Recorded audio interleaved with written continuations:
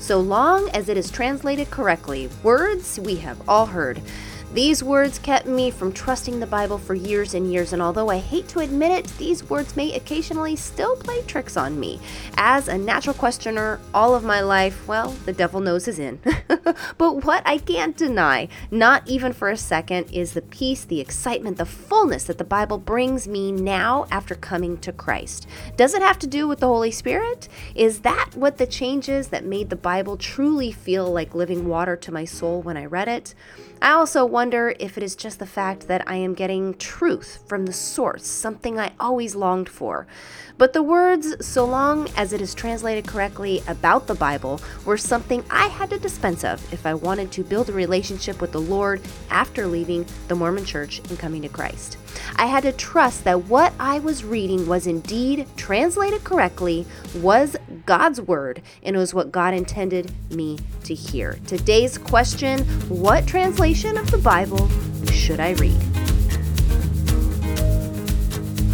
All right, ladies, we are jumping into our next episode in this series on the 10 basic Christian beliefs every Exmo and new believer needs to know. And I am so excited about this, and let me tell you why. Because when I first left the Church of Jesus Christ of Latter-day Saints, the Mormon Church, and was just at that place of wanting to learn what other Christian faiths were all about, I was really embarrassed because I remember sitting in Christian Mothers of Preschools Bible studies and not even being able to understand what they were talking about. I didn't know what a devotional was, why crosses were okay and not wrong, and why they never talked about Heavenly Mother or who even Paul was. I didn't know who Paul was. I really wanted somebody to just sit down and explain how to be a Christian 101 to me.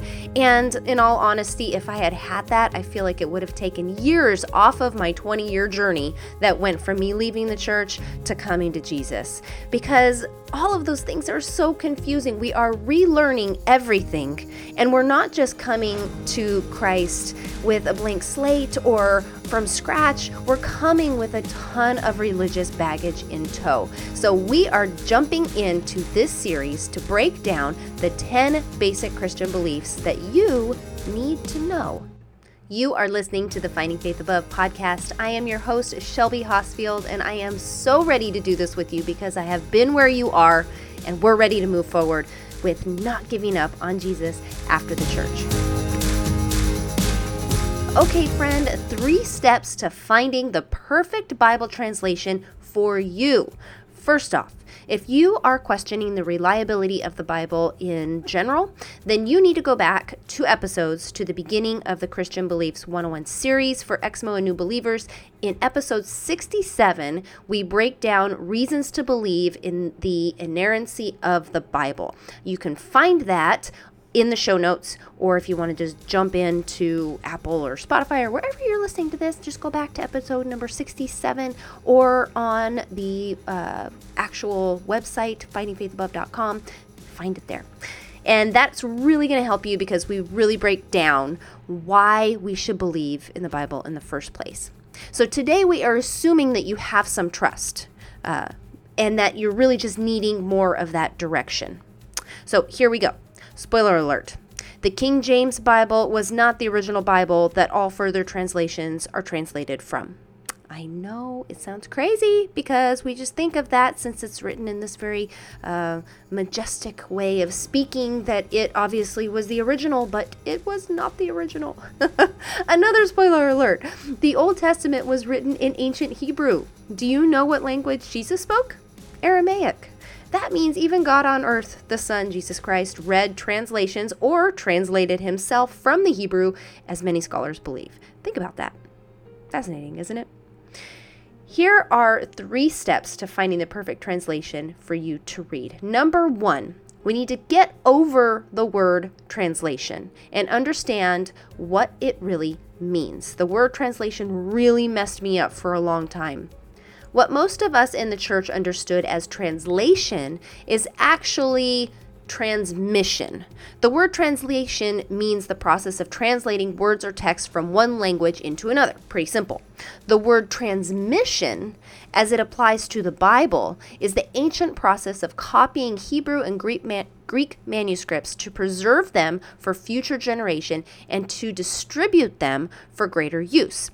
Since there were no copy machines, the text had to be copied by hand, and in this way, they were transmitted. So basically, they were given from one person to another, and then to another, and then to another in a very specific way. So transmission is what we typically think of when we believe that the translation was corrupted, like a bad game of telephone. And I am so sorry to even say this, but I remember even telling my own kids this, that it was like a bad game of telephone, because that's how ill-equipped I was at understanding what goes into a translation of the Bible. So I was sold on the idea, partly through the church and partly through secular history class, that corrupt individuals held onto the Bible when they were in power. Let's say they had it for 50 years. During that time, they were the only ones in control of it. They corrupted it as they saw fit to suit their needs because, like it or not, even they recognized the Bible had power. At the end of their reign, they passed it down, and then further changes were made, and so on and so on. See, the problem with this transmission theory in this way is the evidence does not hold up. So here are some basic facts. So the Bible, as we talked about last week, contains 66 books over 40 different authors in 3 languages over the course of 1,500 years. And they all agreed and tell one unified story of sin, redemption through the Messiah, judgment, and God's grace. At times in history, the scrolls were protected and integrity preserved to this degree. So let's back up here for a second. So all of these books of the Bible were actually written in scrolls, and these scrolls were kept in the most sacred places because they were God's word.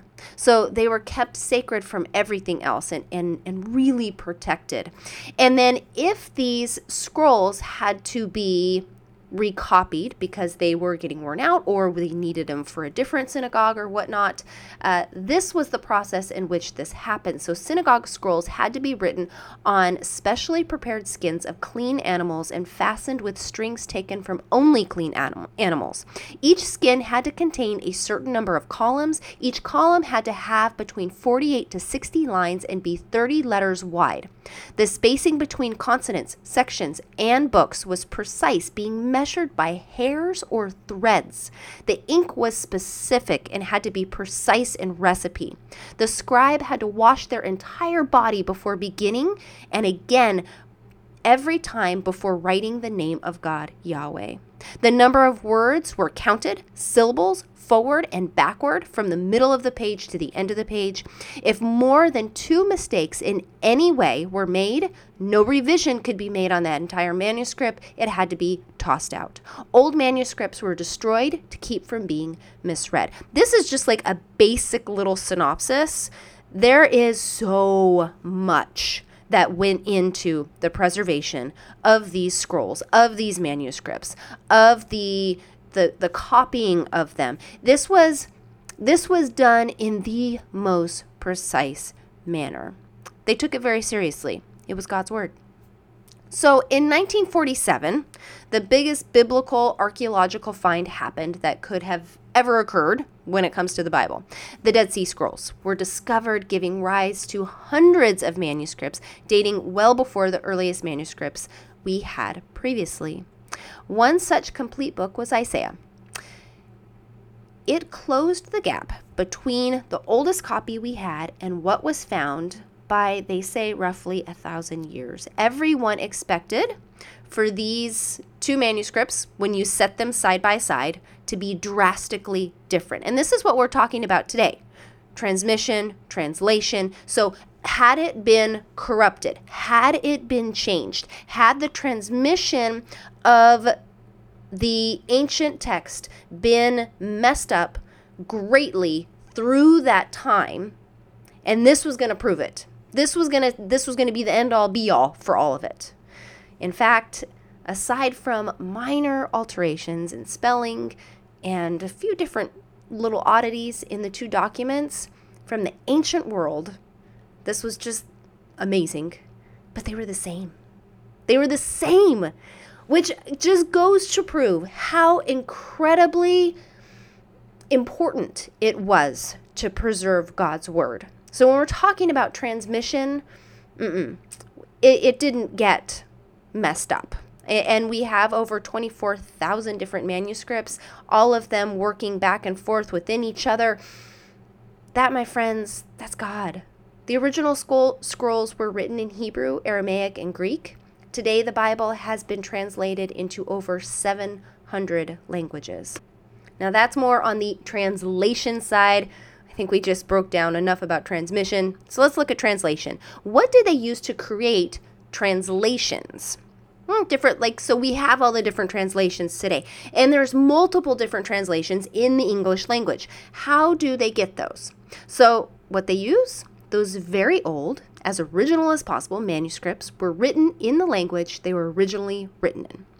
So in today's world, because they've compiled all these manuscripts at this point and put everything together and put it into something that works best, nearly all modern English translation of the Old Testament are based on a single manuscript, which is called the Leningrad Codex, also called the St. Petersburg Codex. That's copied in 1008 or around 1009.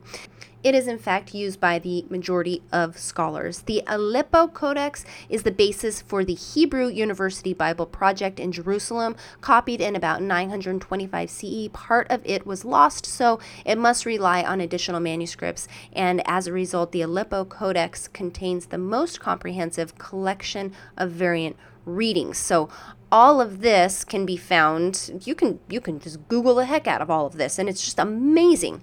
But how do they put these different translations actually together in today's age? So this is how it works. They get a team of very smart individuals consisting of anthropologists, theologians, linguistic experts, social and historical science geeks, and those who know way more about an ancient culture and a language and understanding than any modern human should. They all get together and they pore over these ancient documents for literally years. That is how a reliable translation today is created. Do they sometimes disagree? Yeah. Do ancient manuscripts sometimes disagree? Yeah. And that is why you have all those little footers in the bottom of a good translation. In the little texts, you'll have little numbers, and then in the bottom, it'll tell you different things. This all just gives rise to some of the discrepancies called variants and where those occur in the different manuscripts. And it really is beautiful how it works because it's not a lie. So there's no secret here. They're telling you everything that they know based on all of the manuscripts and what it's giving rise to. So it's no secret, and it's also no seer stone in a top hat, but we won't go there. In all, there are over 24,000 ancient manuscripts of the Bible. These are all looked at. So number 2, why is there more than one translation? Right? I mean, think about it. If we're just translating, not transmitting, but translating from one language to another, why is there so many different translations? And I think that this really bothered me for a long time because I just wanted the truth, right? We don't want to be lied to. We just want the truth. So it gets a little bit more complicated when it comes to actually translating it. And so let's dive into that for a second. We're looking at here thought for thought versus word for word. Now that we have established what translation means, what transmission means, and where translations come from, let's look at some differences in those translations. If this fancy team is simply translating words from one language to another, why would there be differences? Well, it's simple. Culture, really, that's what it comes down to. So let's use the popular saying today, get a taste of your own medicine. We've heard this before, right? Let's say we wrote this down and it became a manuscript because it was written down and it was copied. If someone 2,000, 3,000 years from now, speaking in a completely different language, in a completely different culture, decided to translate this manuscript word for word, they might think that you somehow actually create medicine, when in reality, this simply means something you did to someone else now is happening to you, not medicine at all. That is what we get with Bible translations. We have one approach that is word for word as possible. Will we be able to understand all of the text in context? Most likely not, but maybe that is not for the translators to decide. The other approach is thought for thought. This translates the meaning of the text. For instance, in the example above, one might translate it, "You get what you deserve." The true meaning is there regardless of the words. So we're not translating the words exactly, it's the meaning of it that goes behind it, and that ends up being more of that thought for thought translation. Most translations today are a good mix. One thing to note, if you really don't feel like trusting these super smart teams of Bible translator gurus, you can actually learn to read the ancient text yourself. That's right. They still exist and you can read them.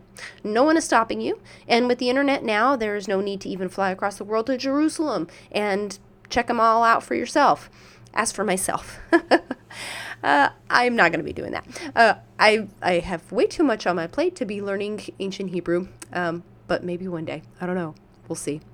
Just as God protected Isaiah, I trust his word in the translations we have today. Okay, so now for the big moment, number 3, what translations do we have and what should we trust? What should you use? By and large, there are a number of the most popular English translations available literally at your fingertips at any second. So a couple different apps. The Bible app, just like the plain old Bible app. If you Google it, you'll find it right away. The Blue Letter Bible is really cool. It gives you commentaries, which are like kind of a deep dive from very, very, very smart theologians who will give you kind of their interpretation and how these different verses and whatnot link back to each other, as well as their thoughts on the different translations. So cool, but that's an app also at your fingertips. There are a lot of other different apps as well where you can literally just toggle back and forth between different translations and see what the differences are. I do this all the time. You can even put them like side by side and compare them. It's too easy, considering what people still go through today, to hold his word in their hands in parts of this world. We are so blessed. And without any further ado, here is a list of some of the most popular translations on a scale from the most word for word to thought for thought. All right, so let's break it down. Our most word for word, the New American Standard Bible, is pretty much known as the most word for word. I don't typically read this one a whole lot, but I do have a good friend that this is what she likes now, and there's nothing wrong with that. That's where you want to be, the most word for word. Go for it. I think most scholars agree that that is in line with like the best in-depth study if you want to do it from a scholarly point of view. The next that I have on the list is the English Standard Version. That's what I like. I prefer the English Standard Version just because for whatever reason, I just really feel like it speaks to me. And so my little Bible that I have in my purse on hand at all times is the English Standard Version. Next is the New English Translation, then the King James Version, then the New King James Version. And that kind of sums up the most word for words. Then we have, moving kind of a little bit farther, we have the meaning for meaning, which is closest natural equivalence, they like to say. This is God's Word translation. I am not familiar with this translation at all, so maybe do a little research into that before you go really poking around with it, but that one is one that they do have as well. All right, so then we move into the thought for thought. So the Christian Standard Bible is kind of moving into that thought for thought. The next is going to be the NIV, and I would say among most popular Christians today, the NIV, I would say, still remains probably the most popular version. That's the one that it seems like many people gravitate towards because it's pretty easy to read. It really is pretty easy to read. The next is going to be the New Living Translation, and I would say this is a close second and actually maybe gaining some more speed in these days. It seems like a lot of bigger churches are even moving to the NLT as opposed to the NIV. I think there was some changes updated to the NIV a few years back, and I think the NLT People are just, for whatever reason, that seems to be the one that people are really gravitating towards now. To me, I use all of these. I use the ESV, I use the NIV, I use the NLT. I like all of them. But like I said, for my own personal study, I mostly do the ESV. Although you will hear on this podcast and in the blog, I do a variety of all of them. I use the Bible app, and I toggle back and forth, and I find which one I feel like really speaks the most to what we're talking about in the easiest way. And so that's where we go from there. So then we get into some different Bible translations, and these are kind of even like on a whole different level. They're great for reading if you're really struggling to understand a passage, and I would say even a lot of the Old Testament, if you're really struggling to understand the story, because some of it can be very heavy, then moving towards a translation that's more in a paraphrase is a great way to go. So here are some different paraphrased type of translation. The New International Reader's Version, the Good News Translation, and then what I would say is the most popular one of all of these, and one that I have looked back and referenced on many times when trying to really understand a passage that maybe was a little bit harder for me to get, is the Message. The Message is one that it's really just paraphrasing all the beautiful stories, and the message is literally just trying to give you the message without complicating it. So that's kind of just a basic breakdown. On the blog post for today, you will see that there is a really cool little graphic that I found that has all of this broke down, so that if this is going too fast, or if you're, out for a run right now, or if you're doing something else and you don't have time to write down these different versions, you can go back and take a look at that. So go to the blog post for today in the show notes. That's going to give you a little bit more information on all of this, and do your own research in it. There's nothing wrong with that. There is nothing wrong with diving in and having some questions here. I know we were always told not to have questions, but have them and do some research into them and really look into what version is going to work for you. So some things to note. There are some funky translations out there. The Joseph Smith translation, anyone? Where the approach that we talked about above with the team of very, very smart linguistic individuals was not used. So before you decide to venture off and go use a translation outside of the popular versions, do some research and make sure you are comfortable with the approach that they took. Even with some of these popular ones, if you're not comfortable with it, that's okay. It is okay to question here. It is okay to find something that works right for you in your heart and that God is directing you in. And know this, God speaks His word into all of our hearts in different ways. So just because one sings to me doesn't mean that it has to speak to you in the same way. In this blog podcast, I use mainly the ESV, the NIV, the NLT, but I toggle between all of them. Like I said, that's why I have these different apps on my phone, so that I can find something that really does speak to what we are going over. And the biggest thing is so that when I'm trying to give you all direction and understanding about these passages, that I'm not coming at it from how my mind sees it and my understanding, that I really am trying to understand God's word to the utmost, so that I can relay that in a way that is going to make sense to you. You have to find what speaks to your heart. All right, so let's break it down again. The 3 steps to finding the perfect translation that you need to read. Number 1, you need to get over that word translation and understand what it really means. And so understand that translation is not a bad word. That actually it is amazingly awesome and so super cool that we are that blessed to be able to hear God's word. Number 2, why is there more than one translation? So the idea of that thought for thought versus word for word. So understand that and see where you want to fit on this spectrum. Do you want to be more in the word for word? Do you want to be more in the thought for thought? Do you even want to read some of the paraphrased ones just so that you can understand the message? That's okay too. Number 3, what translations do we have and what should we trust? So again, this is all in the blog. So go back, check out all the different versions there, see the little infographics, see how this can maybe help you in your life in deciding which ones to read. Download the apps so that you can toggle between all of them and just get to reading His Word. Don't let the whole word translation stop you from hearing God's Word.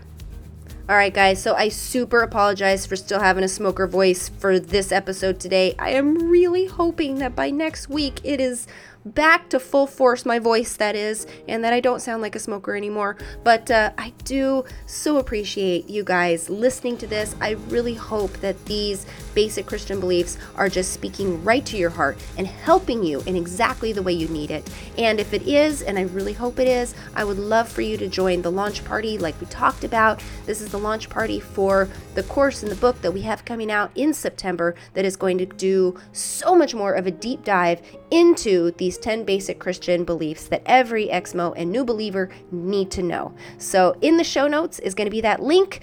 Go ahead and grab it. I'd love to have you guys as part of this. And if this episode really spoke to you, then I would love it also if you would share it. Share it with your friends, share it with people who need to hear it, because we just need to make Him known, right?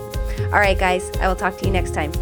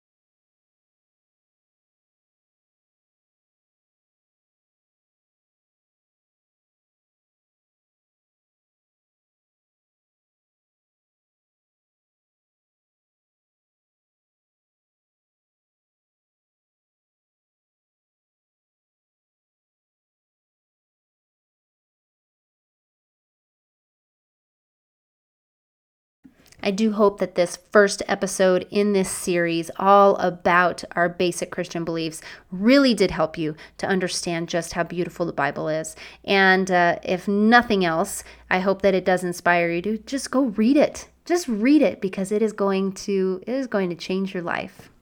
Now I want you to go straight to the show notes, and I want you to click on the very first link in the show notes that is going to take you to a page that is going to get you signed up to be told all about the cool launch party that we are having for when Christian Beliefs 101 debuts here in the fall, because we're going to go so much deeper into all of these things. And it's really just going to help you to build that faith, build that trust, and those first steps that we need to make in order to get closer to being that follower of Christ that we want to be.